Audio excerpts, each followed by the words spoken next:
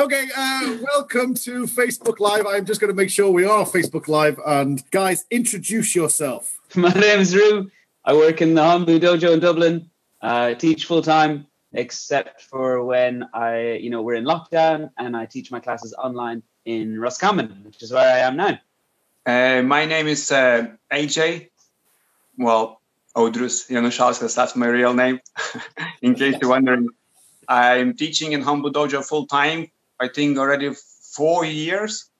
Yep, that's it. I'm Ross Stewart. I've been teaching at the dojo for 5 years now, a little over 5 years.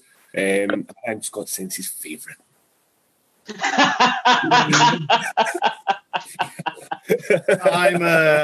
I'm Simon Sensei. I don't know who Ross is. Okay, we're going to start. Let's start. So we got loads of questions to get through. Okay, question number 1 from Chrissy Howard. Many karateka will envy your positions and believe you are living the dream, karate dream. But with all types of employment, there will be some elements of struggle. Can each of you give me one example of what is great about what you do and what is most challenging? What's the worst thing about my job? And if it's about us picking on you, we will ramp it up to a level you've never seen before in your life.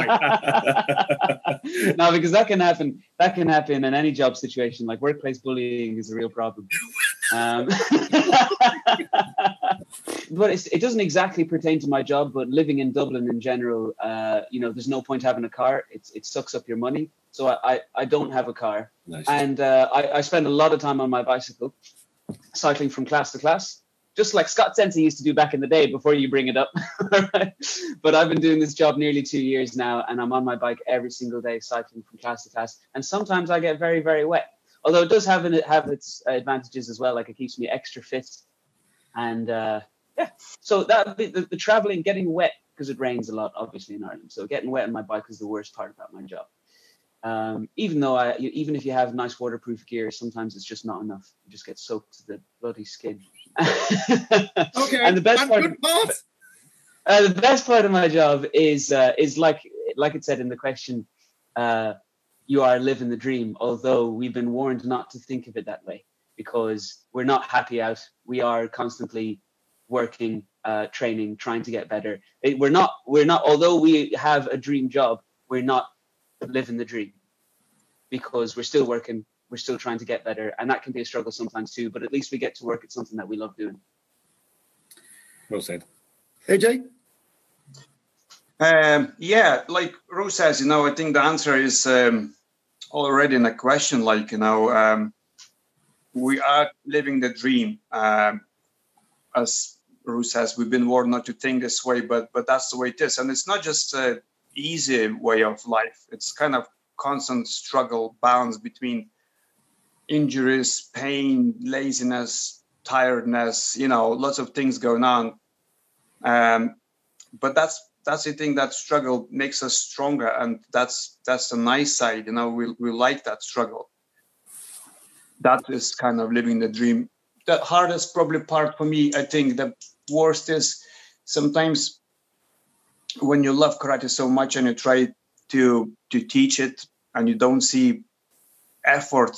I think that is really hard, for me to see people which absolutely no responding or not trying, and you have to do everything to make them work. So I find it quite challenging. At the same time, I understand people have different understanding and abilities. So sometimes letting them go and do what they can is the only option. Worst part is if you annoy the boss, he gets to hit you. That's the worst part. You get physical punishment, and you can't reciprocate because he's too good to hit. So to hit back, so it becomes very fit then. No, seriously, the worst part. I think your body does take. Like I'm noticing now, like body, like how fatigued my body is 100% of the time. Now that we're in lockdown, the amount of classes, the amount of karate I'm doing on a daily basis has reduced by quite a lot. And I now feel how much more energized and how much more painless my body can actually be. You know, I'm not like constantly in pain that you don't even realize. So I think fatigue, like when you're always on your feet being physical, I think is the toughest part. But that being said, the best part, clearly, we're getting to do what we love for a living. It's not often that people get the chance to do that. So for me, it's an easy sacrifice to make. Yeah. I mean, like I feel I have to kind of clarify the like, as two of you have alluded to, like me saying you shouldn't think like you're living the dream. I mean, like what I mean by that is like being a Hombre Dojo instructor or being a full-time instructor, it's a huge amount of pressure to. Yeah, I wanted to say that too. Sorry, go on. Yeah. Well, you didn't though, did you, Des? No, but it came to me later when AJ was talking. Sorry, carry on. Man has his second thoughts first. Yeah, I mean, like there's huge amounts of pressure, right? So kind of maintaining that level and consistently, like a lot of people can muster the enthusiasm to kind of dedicate their lives to something, but it kind of peters out quite quickly. You know, they have these big life affirming moments, and right, I'm going to do this with my life, and then 6 months later they go, "What? Sorry? Oh yeah, no, that was a kind of a passing whim." So like to kind of do this consistently for not months but years, decades, then that is a huge amount of pressure. So, you know, the only way to live your dream is to work really, really super hard, wherever that is. Yeah. So, okay, next one from Steve Bells. To all, sensei is translated generally to as teacher, but some see this as a deeper relationship. What is your relationship to the use of sensei or instructor, and what values do you want students to take by using sensei in the future years? Do you feel sensei is used lightly in today's world? Sensei, like to say, is just teacher. I think that kind of, you're so much more than that at times. I think like you're more like a social worker sometimes than an actual teacher. Like you become someone who, like a confidant for a lot of people, because you are an authoritative figure who they look up to outside of, you know, their normal life and stuff, that they maybe feel they can come and tell you, you know, things that they can't tell mum and dad and stuff like that. So a lot of, you know, especially young kids come to you for advice and stuff like that. Not only are you teaching them karate, but you're trying to, you know, make sure that they stay on the right track in life and all this stuff. So I think there's a lot more responsibility than just teaching that comes with being sensei. I don't think that's like exclusively though. I don't think every sensei has that put on them, but I think when we do it full time, the way we're doing it, and you build these relationships every day with people, yeah, you come a lot more than a teacher, I think. But I think sensei, like certainly in this dojo, still carries the same respect most of the time. Talking about is it sort of misused? I think here it carries that weight when we say it, and we always refer to, you know, each other at times of when you need to show respect and stuff as sensei, and it's very serious when we do that. So yeah, we don't really take the word lightly, I don't think. I would say some people, you know, look at sensei as a leader, like, you know, as some kind of spiritual guru nearly, or even life coach in simple words. You know, if you're looking where it's coming from Japan, where all that hierarchy was very strong, I think we're still kind of trying to stick to that. And it's kind of, I think, a little bit that line starting to disappear between sensei and teacher and instructor in some sort of ways. I respect my sensei a lot. I think many people maybe sometimes even being a little bit too fanatic about that, if that makes sense, you know what I mean? They kind of want some sort of leader, some sort of example, and that's good if it helps people, you know, to become better, you know. And at the end of the day, we want from sensei good karate. Like, do I see those things in my sensei? Do I get those things in my sensei? Absolutely, yes. Am I myself that? I wish I will be one day, you know what I mean? It feels like it takes time, you know, to grow to that level, to be sensei, you know what I mean? It doesn't, just because I signed a contract a couple years ago, I don't expect, you know, to be called sensei and everybody bows to me, you know, mindlessly. Like, so yeah, I think it's more like you earn that, you know what I mean? Or sensei, yes. I think because we're not Japanese, we make our own meaning for the word sensei. Like, the huge majority of my students are between 5 and 12, And if I went to them and I was like, by the way, sensei doesn't really mean teacher. Directly translate as one who has gone before. But they just know that's what first of all, they won't get it. Second of all, for them, it's just a word that they have to call me when we're in class, the same way they have to call their teacher or miss or sir in school. But because we can't relate to the true meaning of the word sensei, it becomes something new for us. And it doesn't matter what the true meaning is. What matters is the meaning that we can bring to it and the meaning that our students will give to it. So if our students are proud of us, if they respect us, and if they like us, then the word sensei will evoke those kind of things for them. For me, because I mostly just teach kids anyway, I'm just like the kind of fun but strict uncle that they get to see once a week. But maybe that's what sensei means for them. And for people, they come to the dojo really, really regularly, and it becomes like an outlet for them, something that they need for their mental health, etc.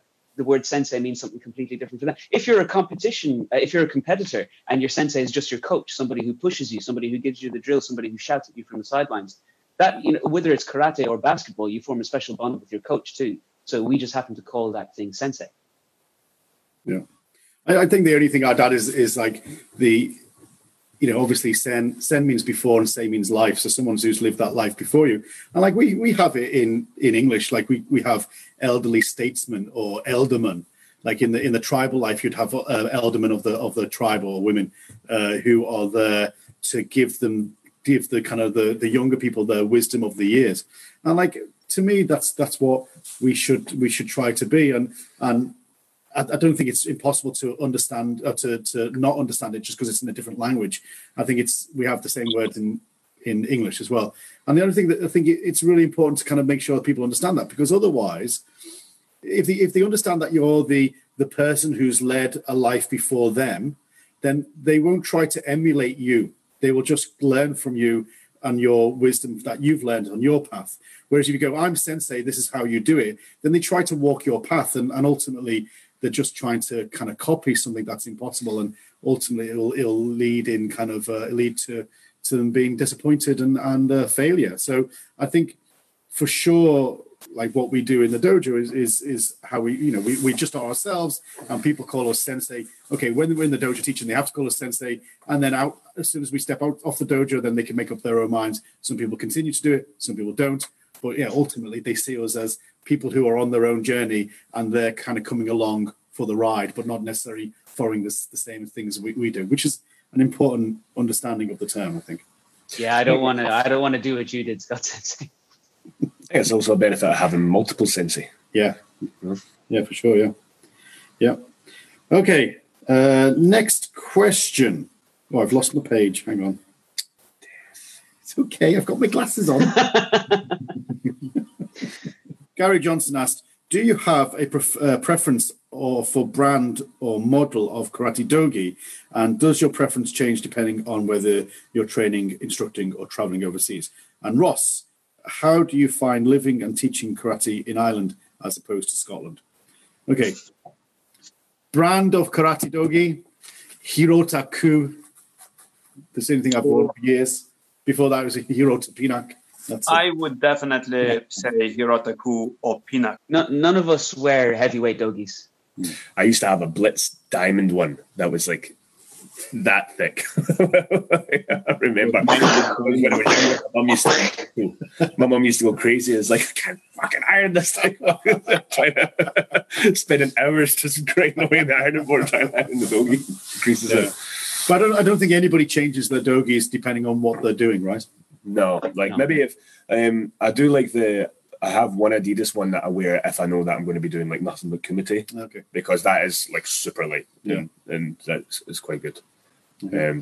Feels quite nice to me about it. But yeah, if I actually wanted to do karate, yeah. And how do you find living and teaching in karate in Ireland rather than Scotland?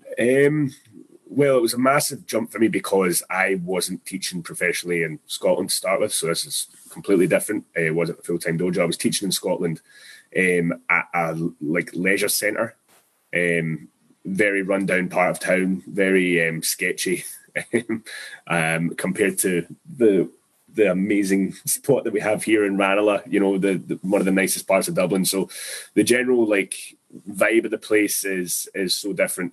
I find Irish and Scottish people very, very similar. Not a lot of difference there whatsoever. And I just think the big difference is I've grown up a lot, believe it or not.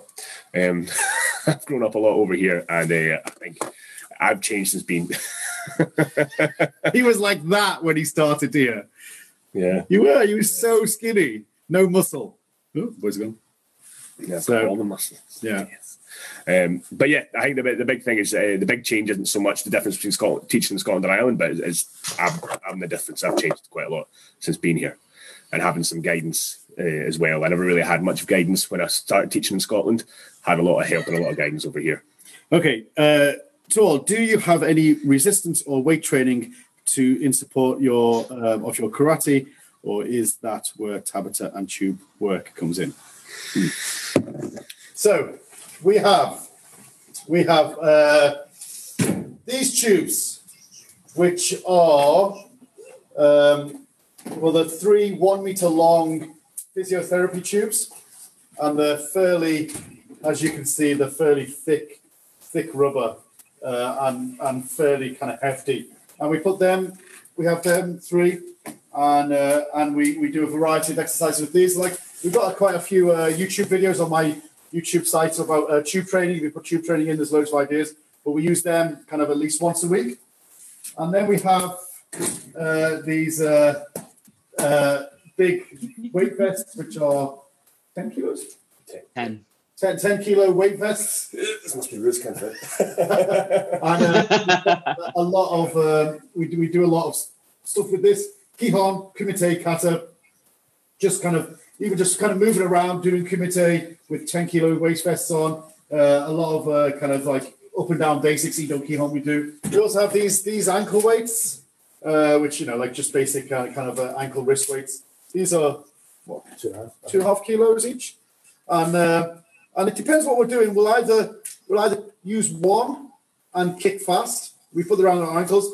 Either one, kick fast, and like you need to build up to that because you need to kind of support your ligaments. But ultimately, you can kind of kick fast with them. Or sometimes we can have up to 3 on one leg, and we'll do slow kicks. Maegeri, mochigeri, yokeri to the count of 3. So always like first count up, second count kicking and back, and third count down. We'll do that kind of maybe 30, 50 on each side, depending on how we're feeling. So we do that kind of 3-4 times a week. Anything else? Makiwara, of course. Yeah. We have 2 Makiwara over in the corner there. And we also have, let's see if this will kind of cope with it. We also have a little kind of coin that allows us to see how much you can do. So if the coin moves, see if you hit it hard enough. So, yeah, that's what we do, as well as Tabata interval training, which allows us to kind of produce kind of explosive power. That's it. Let's not forget that we constantly have some sort of challenges. Once in a while, we come up with something and we have in goal to master it. It could be just doing squats for 3 minutes non-stop, or you remember that thing we used to do with the pole, or jiu-jitsu. Yeah, there's lots of things in between we kind of always finding, you know, quite challenging and funny. Okay, yeah. Anything else? Can we think of anything else that we do? We've got loads of dumbbells. I use the dumbbells all the time. Dumbbells, yeah.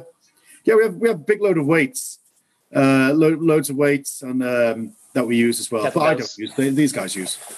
Yeah. To all of you, maybe we cover a little bit of this, so we'll make it quick. But Samuel, why did you apply for the job? What did you expect, and what are your future plans? Okay, that's yeah. And also for Ross, you have been in Dublin for quite a while now. Last year, you passed your Yondan. Much as we all love you, when are you fleeing the nest, and what are you going to do? So, who asked that? Simon, bye. Get out of here. What's me gone? I asked him twice. Well, first one was to all of you. Why did you apply for the job? What did you expect? And what are your future plans? Okay, let's start with Rue. I wanted to be a full-time karate instructor anyway. I was establishing a dojo down in Cork City, the real capital of Ireland. I had already started a few classes. The guys were looking for a new full-time instructor, so I just I cancelled my classes in Cork and moved to Dublin. And what were your expectations, your future plans? Well, my expectations have been fulfilled. I already knew what it was like because I'd done the internship, and I knew that it was a life I wanted to join you guys and train every day in the dojo with you guys and travel around and teach classes for the Honma Dojo. Yeah, so those were my expectations, and they were fulfilled. Also, I knew that it would help my level a lot, and it did. Because even the 1 month of the internship, I learned a bunch of stuff that I hadn't even considered, and I knew that really to advance the way I wanted to, I'd need to be doing it full time. I wasn't going to get where I wanted to do, even if I had my own full-time dojo. If I didn't have if I didn't have you guys to train with, I wasn't going to make the progress I wanted to. So I needed to be training with AJ, Ross, and Scott. And then my plans for the future are top secret. Okay. No, I've shared my plan with the guys, but I don't want to make them public because you get reward for something you haven't done yet. Okay, AJ.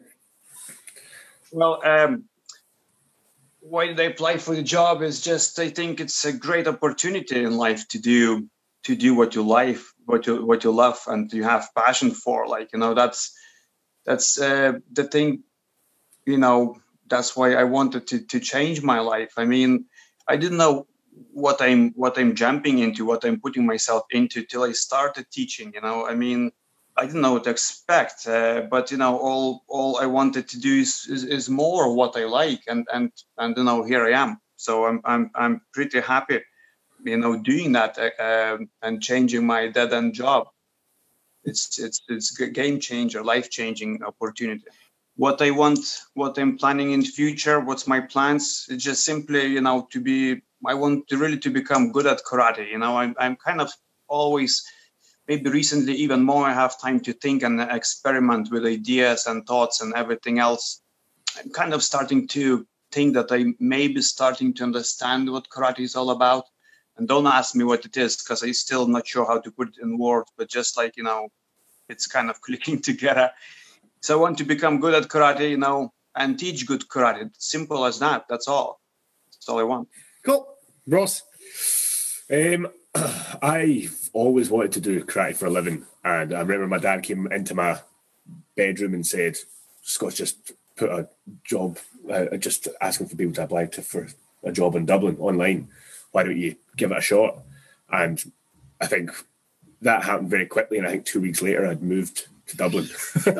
So you could see he was scraping the bottom of the barrel, And his mum has been cursing his dad ever since. Why did you tell him? Ross has left home.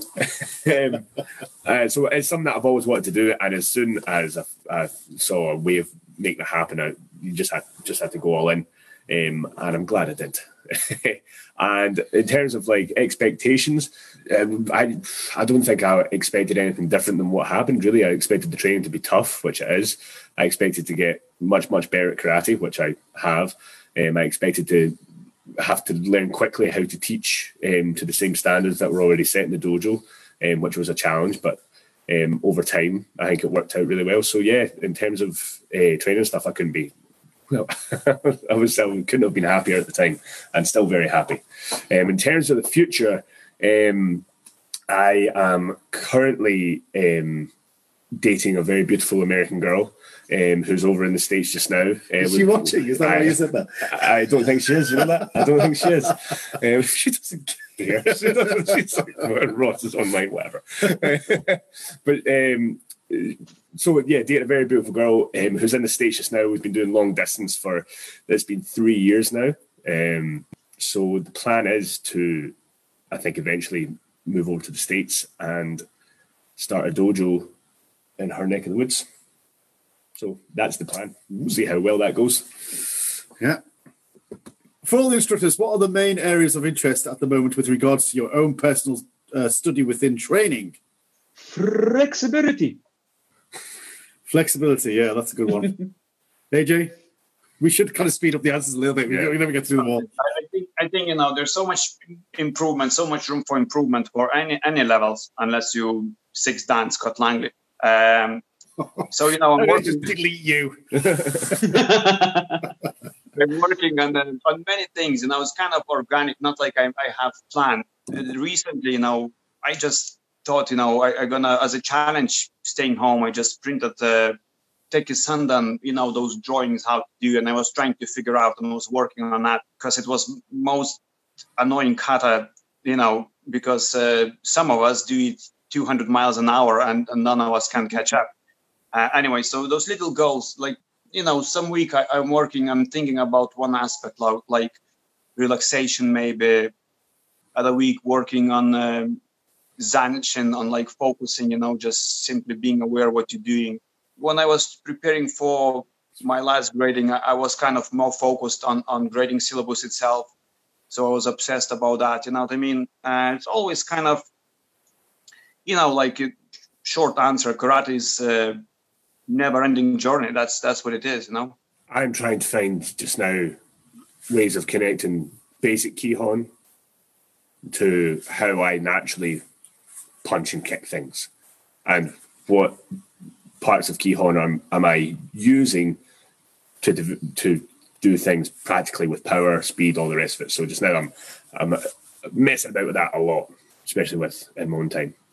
Well, I think I just kind of I don't really work on anything apart from I allow I don't want to get all Rick on about this, but if you're quiet and you just open, then the muse comes and you kind of are inspired by the inspiration is the breath of God. That's what it means. So like you like if you're quiet and you're just kind of open to ideas, and I think like this lockdown has been I found exceptionally creative, like an exceptionally creative period where I've writing far more. I've written for a while and kind of training far more, and also kind of teaching, like playing about with like lots of different ideas, and they're kind of coming out in the weekend seminars now. So I am not ever focused on anything until it kind of decides to focus on me, if that sounds less pretentious than I wanted to sound. But yeah. Really pretentious. Yeah, it does sound really pretentious. Well, that's kind of typical, isn't it? As soon as I get a question for myself, it cuts out. Put the nunchaku down. I was just gonna pose like this when the live thing came up again and go, and that's how Bruce Lee would do it. Anyway.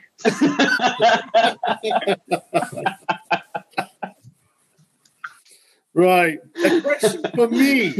Jesus. From Lisa Andrews. To Scott Sensei, since karate training has changed recently and we've all now training via Zoom, I have enjoyed learning and found it interesting whilst training with different instructors across the UK and the world. Is this something that can continue once normal training resumes? Asking for Ella, aged 11.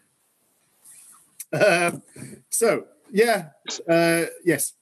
Okay, next question. No, we're gonna do is obviously we've scrambled very quickly to kind of get stuff online and doing things like this and just keeping busy and keeping these three out of mischief. But once we're back up and running again, obviously the Zoom classes will be difficult. Certainly, I'll be, if travel is allowed, I'll be back traveling most weekends. These guys will be teaching, blah blah blah. But what we do want to do is set aside one adult class in the evening per week, or maybe on a Saturday or a Sunday, and one morning session, like instructor session, once a week. We'll set them aside, and they will be broadcast live through Zoom, and they will be automatically uploaded to the HDKI website and probably YouTube. And so that will provide a kind of on-demand, both instructional class once a week and a hard physical class once a week.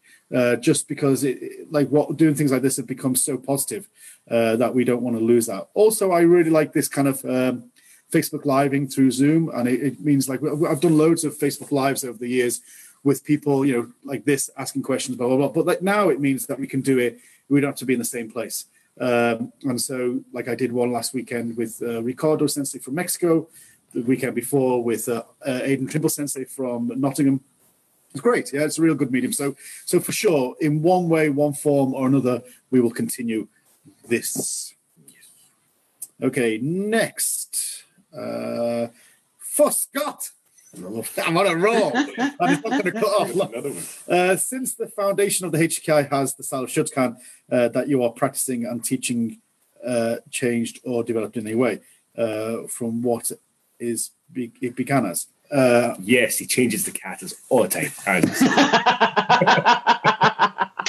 Question for me. Well, let me just address that.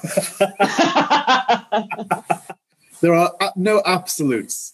We want to maximize the spectrum of possibility within everything that we do.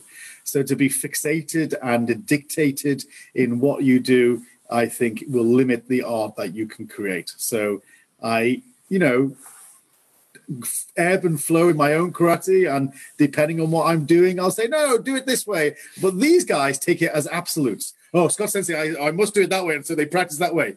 I never say it like that. Sensei, that's the first time you've admitted that you changed it. I don't change. Before I was, I've always taught it this way. I've always taught it this way. Nonsense. Absolute nonsense. But within the straightness, there are curves. Within the stillness, there is movement. And within the movement, there is stillness. If you only understood that. One day. Ross. AJ's fine. Look, he's staying quiet. And he always does. And then he messages me later, like, I totally agree with you, Ross.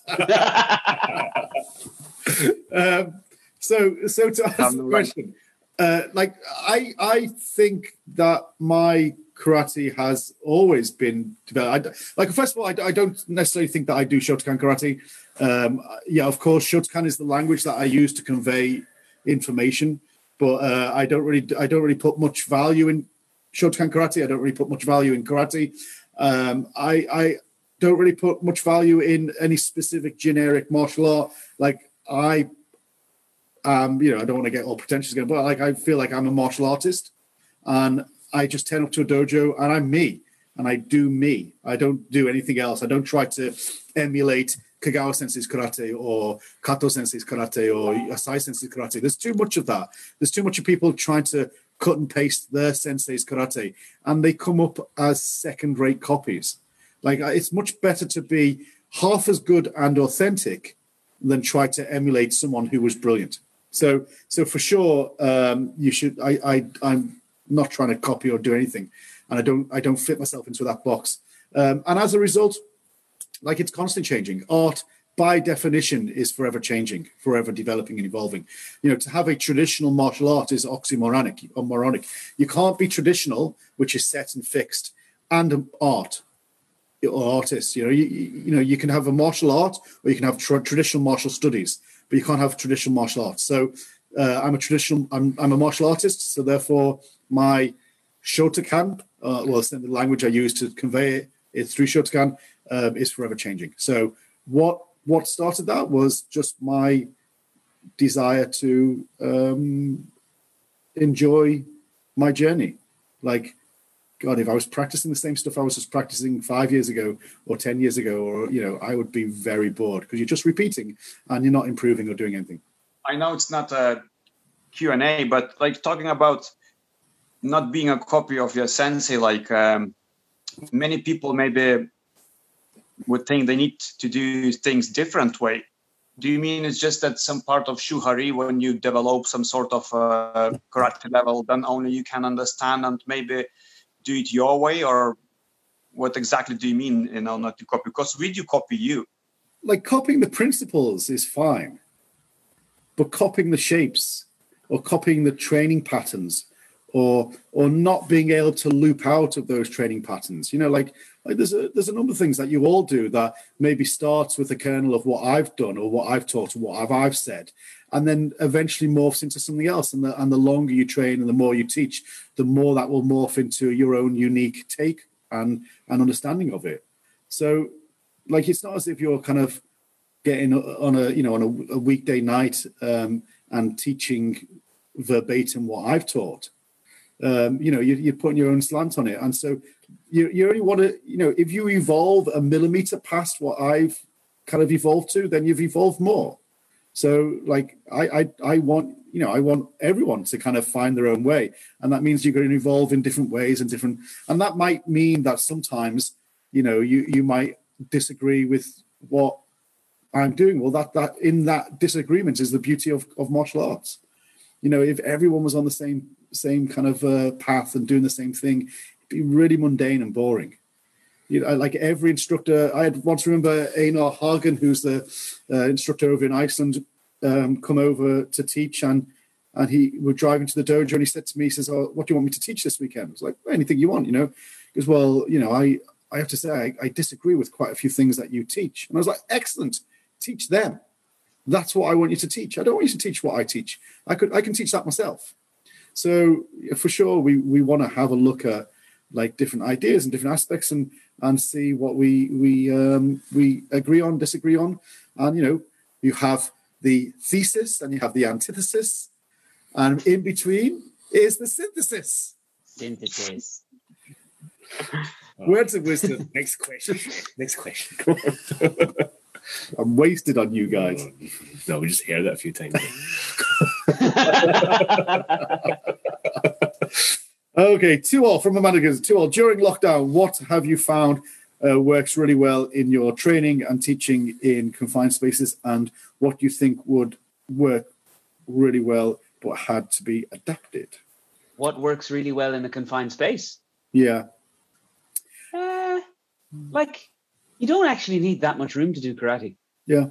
It all kind of, just about everything still works. The one thing that's missing just now is kumite. Kumite, yeah. That's it. Yeah. Everything, we can still do everything else, really. Yeah. And I think for my impression, I'm certainly looking at people teach online, is they're trying to fit the generic karate shapes into a confined space. And so they're thinking, oh, how can we do Heian Shodan? And so they come up with inventive ways of doing Heian Shodan on the spot. Well, that's fine, and I understand. But to me, they're still thinking about shapes of karate rather than thinking about, well, what's really important about Heian Shodan? Well, you know, maybe driving into Hamni or driving into Shoman or having that kind of complete connection. Well, you can practice that in one step. And so I think at the moment, when you see karate as shapes, when you see Shotokan as 26 kata, Gohon Kumite, Kihonippon Kumite, Juippon, Ju Kumite, and Ido Kihon combinations. If you only see Shotokan as that, then you'll go, oh, I'm in a confined space, therefore I can't practice karate. But if you see karate as a whole host of principles of physical movement, then you can practice that by moving, you know, half a step forward, let alone kind of the space that most people have. Okay. Paul Uren says, question for Ross, Rue, and AJ. I study karate outside of work time. As karate is your work, do you still study it and other martial arts in your spare time? If so, please explain what you are studying and working on. Okay, well, it's kind of asked, but go on. Quick fire answers. Yes. Okay, I'll admit. I'll admit I'm not training other martial arts, and I'm not saying it's good. At the same time, I feel like all time I would be doing something else. I want to do karate. Like I generally have general idea how Taekwondo people fighting, what's more or less going on in mixed martial arts, judo. I mean, and I'm saying that they have a great way of training and then now the amazing fighters. But at the same time, it would bring some benefit, definitely knowing more in different martial arts. But I want to focus just on karate. At the same time, I'm not trying to be the best fighter and be able to win against any martial artists. You know what I mean? I just want to be good at karate. Cool. I do in my own time dabble in different things, like if there's, whether it be, you know, doing different training drills, like more boxing style of head movement, stuff like that, the things that you would say karate at a very basic level is missing. I'll look at videos and stuff in my own time and try and implement that. Like I come in on a Friday myself and I do some work, or I'll have the boys there and we'll maybe do some different way, like Rue, myself do it quite a bit.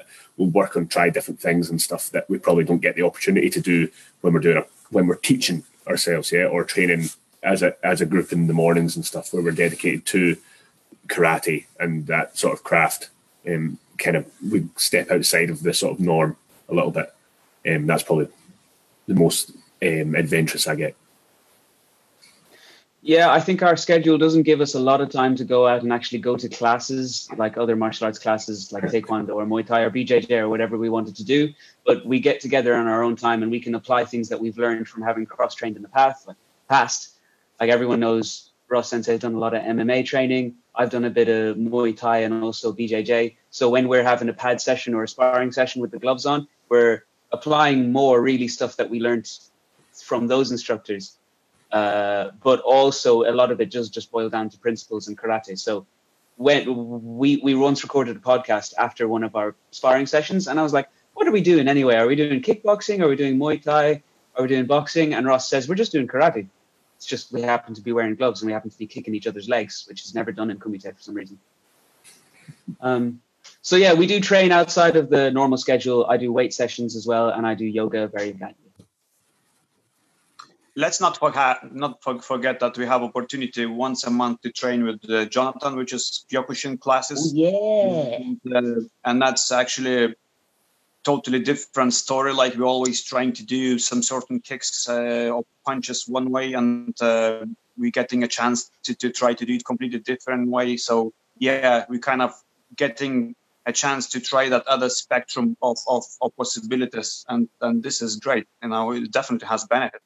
Yeah, and that was provided by Sensei Scott, because Jonathan is Scott's friend as part of Dino.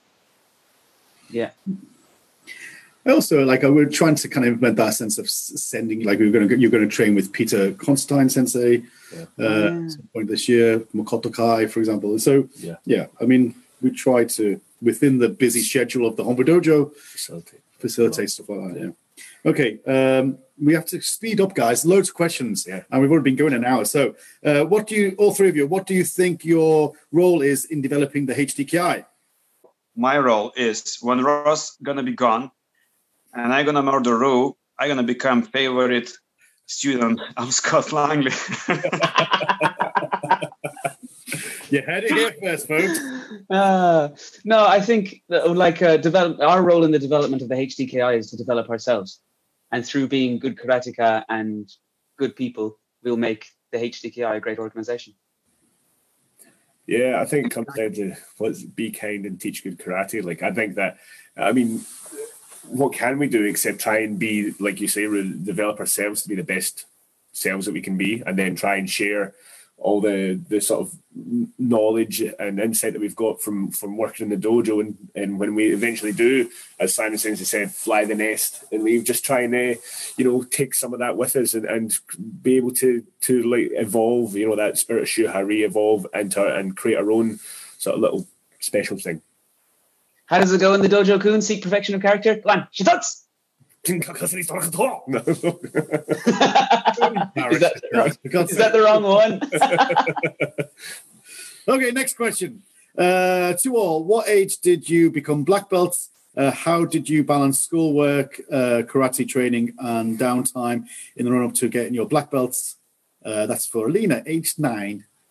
That's a good question. Just trying to count. I was 17, just coming up to take my A-levels.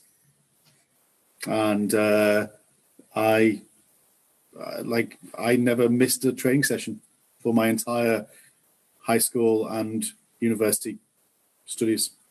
And for me, like, it was the best kind of comparison because, like, I remember I've said this story before, but I remember I was sat on the steps going into the examination hall in my finals at university, and I was like, had my hands in my head, and I was like, like this, waiting, and my friend came up to me and said, "Scott, don't worry," because it was the finals, most stressful. It's like, don't be too stressed out, it's going to be fine. I was like, "Oh no, sorry, I'm fine. I was training all weekend. I'm knackered, I'm just kind of like resting because I had no fear of the exams because I had to go and fight monsters in the dojo every single night. So karate for me was the perfect comparison balance to the stresses of normal life, exams, etc. And also there's one thing easily provable that is good to help your mental health and also your learning ability, and that's physical exercise. So age and I was 11, so like I say, I never missed a training session. But at 11, balancing the schoolwork and stuff wasn't a massive issue because I was 11. I don't even remember what I was doing at school at that time. Long division. Yeah. Just go to school, and then four nights a week was karate time, and I just made sure I trained really hard every karate session. And if you're doing that, especially like at a young age, if you're just training hard's the key. Go into training and don't be lazy, and everything kind of works itself out. You manage to balance time and stress very well, I think. If you have that, again, physical exercise, that sort of mantra of going to the dojo and training hard makes everything a little bit easier. Quick answers. Yes. I was 24 when I got my black belt. It was only 4 years ago. And before that, I'd been a career brown belt. I'd been a first kyu for 11 years. And then about balancing time and stuff. I was only working part-time. I was living in Dublin. I was working part-time in a toy shop. I was demonstrating toys and doing children's birthday parties. And I was living in a house with like 9 people. So my rent was very cheap. So I didn't have to work a lot. So I was going to karate training a lot and like playing music on the weekends and stuff. That's how I just had a lot of time for karate. He's a waster. That's what he's trying to say. Yeah. I am totally opposite of you guys. I don't have that most inspiring, perfect story. Like I started karate when I was probably 12, I think, or something like that. So I got my black belt when I was 30 years old. Balancing between work and training karate was quite challenging. But at the same time, it was the best part of my day. Probably like Monday morning, people were grumpy, like having those Monday bad moods. I was excited because I knew I'm gonna have good training in the evening. I was absolutely tired, wrecked, and angry. Still am. Yeah. So when I found Hombu Dojo, kind of everything clicked together. It saved my life. Yep. There we go. Okay, guys, quick answers. Okay, quick answers. Okay. You're just as bad. Okay, I'm combining 2 questions now. This is from Simon Sensei. What are your thoughts on karate in Japan? Did you or do you still dream of living and training in Japan? Would you have liked a crack at doing the instructor's course over there? Can you tell us about the HTKI internship program, and especially you as Hombu Dojo instructors, your role on relationship with the internees? How much pressure do you put on them, and how is it expressed? Well, it's a long question. Okay, who wants to? Well, you two haven't been to Japan. Sorry. So you can't answer it.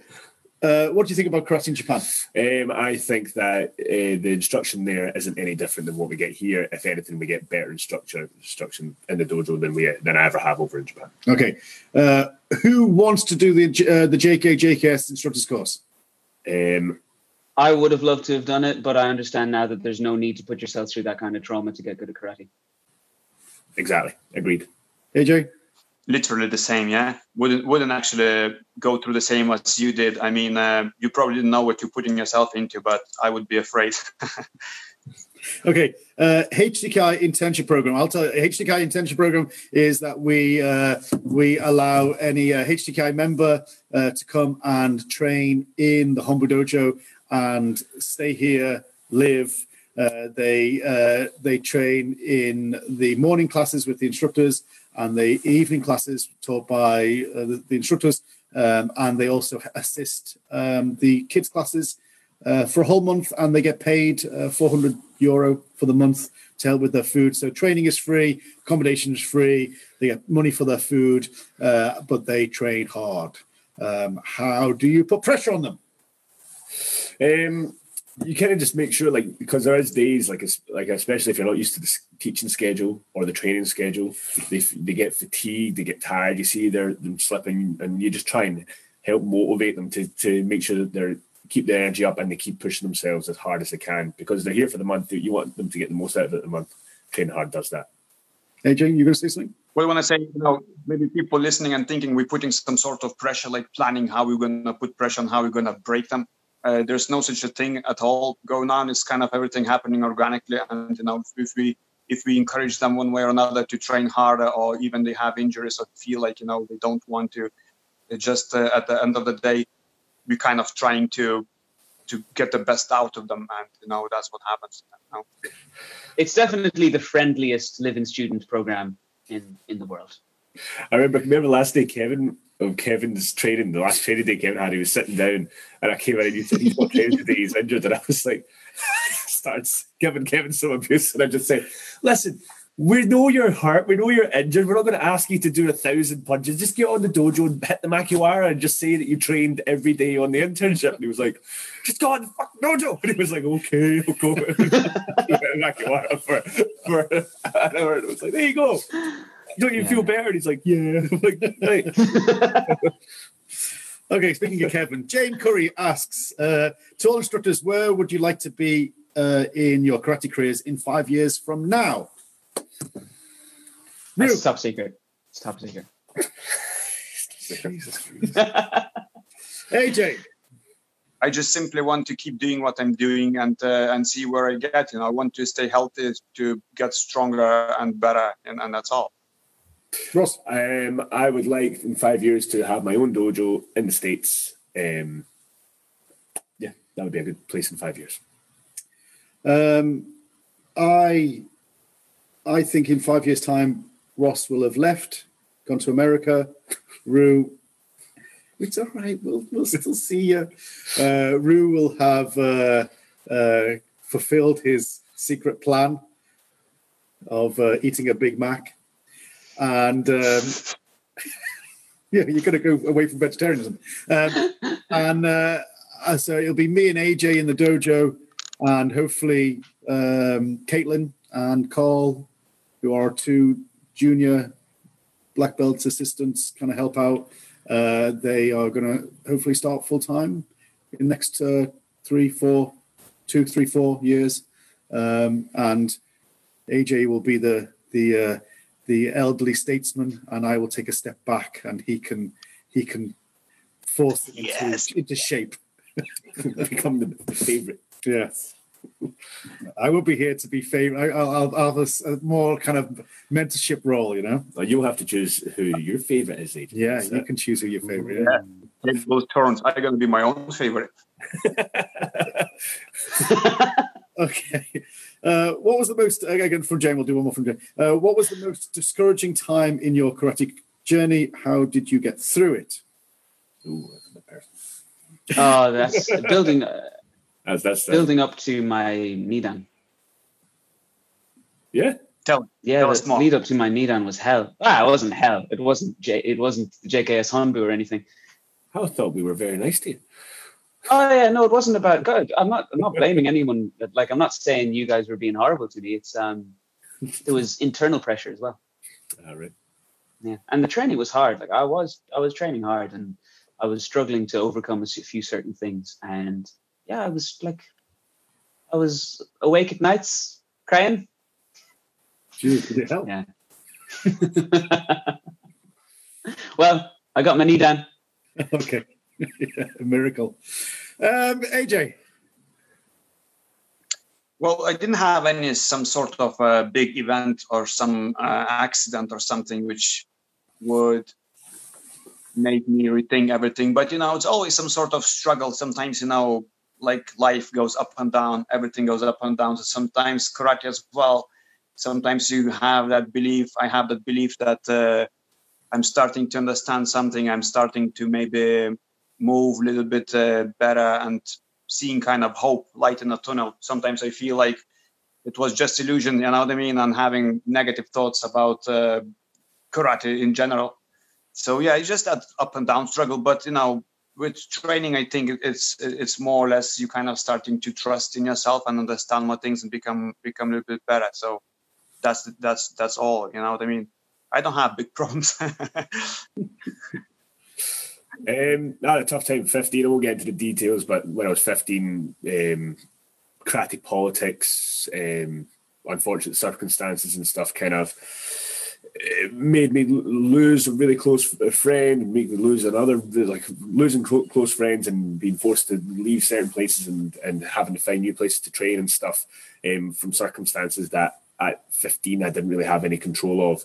But for some reason found myself being very much in the centre of and being part of it, which was it was a very weird and strange time, yeah. But it's a bit personal, a bit depressing, so let's not go into it. Okay. Swiftly moving on. I just say, like, 23 years ago, I snapped my ACL, my anterior cruciate ligament. Told I would never do karate again. When I said an operation, I didn't. I kind of fought back, blah blah blah. But I think anything like that, it's if it doesn't kill you, I don't want to quote Nietzsche, but like if it doesn't kill you, it makes you stronger. Like things, hardship and adversity can be times of huge innovation and creativity. And I know after I snapped my ACL, my karate radically changed, had to. But then, it got, my ACL got, my ACL didn't get better, but my knee got stronger. I could start to move a little bit like I did previously, but then also had a whole new way of moving that I developed because of my ACL. So I think any sort of adversity, not all of it, but a lot of adversity can help you to kind of find new ways, which is very productive. Okay, quick one. With so many different options for people wanting to learn self-defense, MMA, Krav Maga, etc., is Bunkai still important to karate? If so, it is more or less important than being able to do a pretty technically perfect kata. And is it important? Should we drill it as much as we do with Kihon? Okay, first of all, is it important to do a pretty and technically perfect kata? Yes. I mean, pretty is like a bit of a funny term. Like, but technically, nothing's perfect. But a good technical kata is important because it shows you have body control, and you understand the nuances of physical intelligence. So certainly, being able to do technically good kata is really important. I think there's a big difference between the superficial pretty kata and technically good kata. Being able to understand how to technically use your body is super important, and that produces different superficial techniques. So one person's technically good technique and therefore kata will be very different from someone else's because their bodies are very different. But I think being able to do good technical kata is really important. Is Bunkai important? Well, yeah, I think it is important to understand. Bunkai, I think, comes from an understanding that you're moving in a spectrum of possibility. So you're not just focusing on that end point. And like, to be kind of really basic, a punch can have validity right the way through the arc of movement, and it's not just that last bit there. In fact, you could argue that the last bit is the least important aspect of that whole movement. So I think understanding every nuance of your movements, not the shapes, but the movements that you do, then naturally leads to understanding the possibilities of what Bunkai can do. The only one thing about Bunkai I'd say is that we are trying to reverse engineer. Like a lot of people say, well, that would never work. Saying, well, if someone threw a hook punch, I wouldn't do that technique. That would never work. But they're forgetting that, well, we're constrained by the shapes of the movement. If we're doing kind of magic amai and we decide that like someone kind of does a hook punch, we block and cover and attack in, well, they could say that would never work. You should just do this. Well, we can't just do that because that's not the kata. So I think Bunkai forces you down a very narrow path of trying to see all the nuance within those specific movements. And that in itself gives you a greater understanding and physical intelligence. So yes, Bunkai is important, but certainly not these generic shapes of, you do that and I do that, but that they're just equally as superficial as the beautiful kata. So does that answer the question? Or have I just rambled? No, answered perfectly. Good job. I think that Bunkai is closing the gap between being pretty and being functional. You know what I mean? If you know exactly what you're doing, you move different. If you're just making magic kamai and you don't know what the function of it, you're doing it different way. This is for all of you. Do you ever get self-conscious stood in front of, with everyone looking at you and each with their own expectations? we do a thing called Kangeko, where we're forced to teach in front of all the seniors in the dojo, and it doesn't matter what you teach, they are taking the piss 100% of the time. So you get thick skin, you get used to it. I guess that's the sort of gauntlet for any first sort of year as an instructor is if you can get through a Kangeko lesson. It's adverse therapy. It's like at some point we're going to introduce spiders into the dojo just to get you used to being close to spiders. Yeah. Adverse therapy. I remember the first course that I done abroad, and I was, obviously very nervous first time doing it. I did get very nervous. I was very self-conscious. But then once I started teaching, because I teach, every day, and you're teaching seniors in the dojo every day, and then I sort of hit my stride, and then all of a sudden I was like, oh, this is just like teaching in the dojo. So once I got over that initial, hump of like fear, I was just like teaching in the dojo normally. And ever since then, I've always looked at it from that way. So I don't get nervous anymore or anything like that. The first time, yeah. AJ? I think it's like some sort of therapy in small ways. We have those morning training episodes when Scott is just, we call it feel good day, and Scott is just watching, and it's really, really hard to do everything correct just because of that kind of pressure of attention. Sometimes you maybe even perform worse, or, but it's kind of making you stronger in a way. You kind of learn how to accept criticism, you know what I mean? You kind of not being afraid just to go and do it instead of being afraid and doing bad way, just let it go. And that's a part of the training, I think, in karate, getting feedback. Rudy, do you answer? No. He said no. No. I said no. No, because if you're not, like, if I'm teaching a bunch of people, like first time or two, maybe I was nervous of teaching senior grades, but then I just decided I wouldn't try and overreach. I'd just teach something I know how to do. I know I can do it well, and teach stuff that I know is correct. I mean, I think like when I teach a seminar, it doesn't really matter what it is, like a small seminar or a big seminar. And even to some extent, kind of when I'm teaching the senior classes in the evening here, there is a level of, nervousness and excitement is the same feeling. It just depends on what you describe it as. Am I feeling nervous or am I feeling excited? And like generally feeling is that if I don't get that kind of butterfly, like not so much here, but like certainly on courses, like if I don't get that kind of butterfly, I'm gonna, get in on, I'm about to kind of get on stage type thing. Then if it wasn't there, then I don't think I'd do a good job. I think I need to have that little essence of I really need to kind of up my game and perform, because ultimately as teachers who are teaching something physical, we have to perform. We can't just do it through kind of verbal communication. So you have to kind of that kind of nervousness, excitement, almost like primes my body, and I feel more energetic, ready to go. So yes, I still feel it. I wouldn't describe it too much as nervousness, but I still feel it, and I'm long may that continue. Okay, well, I think an hour and a half of boring people is plenty, but there's still loads of people watching. So to everybody who's watching, thank you very much. Rue, final last words. I was about to do Jesse Enkamp there. Good luck, train hard, and have fun. That's it. No, thanks for your interest, I suppose. I hope we provided answers that were somewhat satisfying and hopefully a little bit entertaining. AJ. Thank you for listening, of course. What I want to say, use your karate to fight that virus, and stay strong. Use self-defense to stay healthy, mentally, and happy. You know what I mean? I thought you were going to say something completely different. I'll say thank you very much for the questions, guys. Hopefully we didn't bore you too much, but thanks for watching. Thanks for asking. Stay safe and keep training. I have nothing to say because I'm not going to try to pretend to have some wisdom in the final words.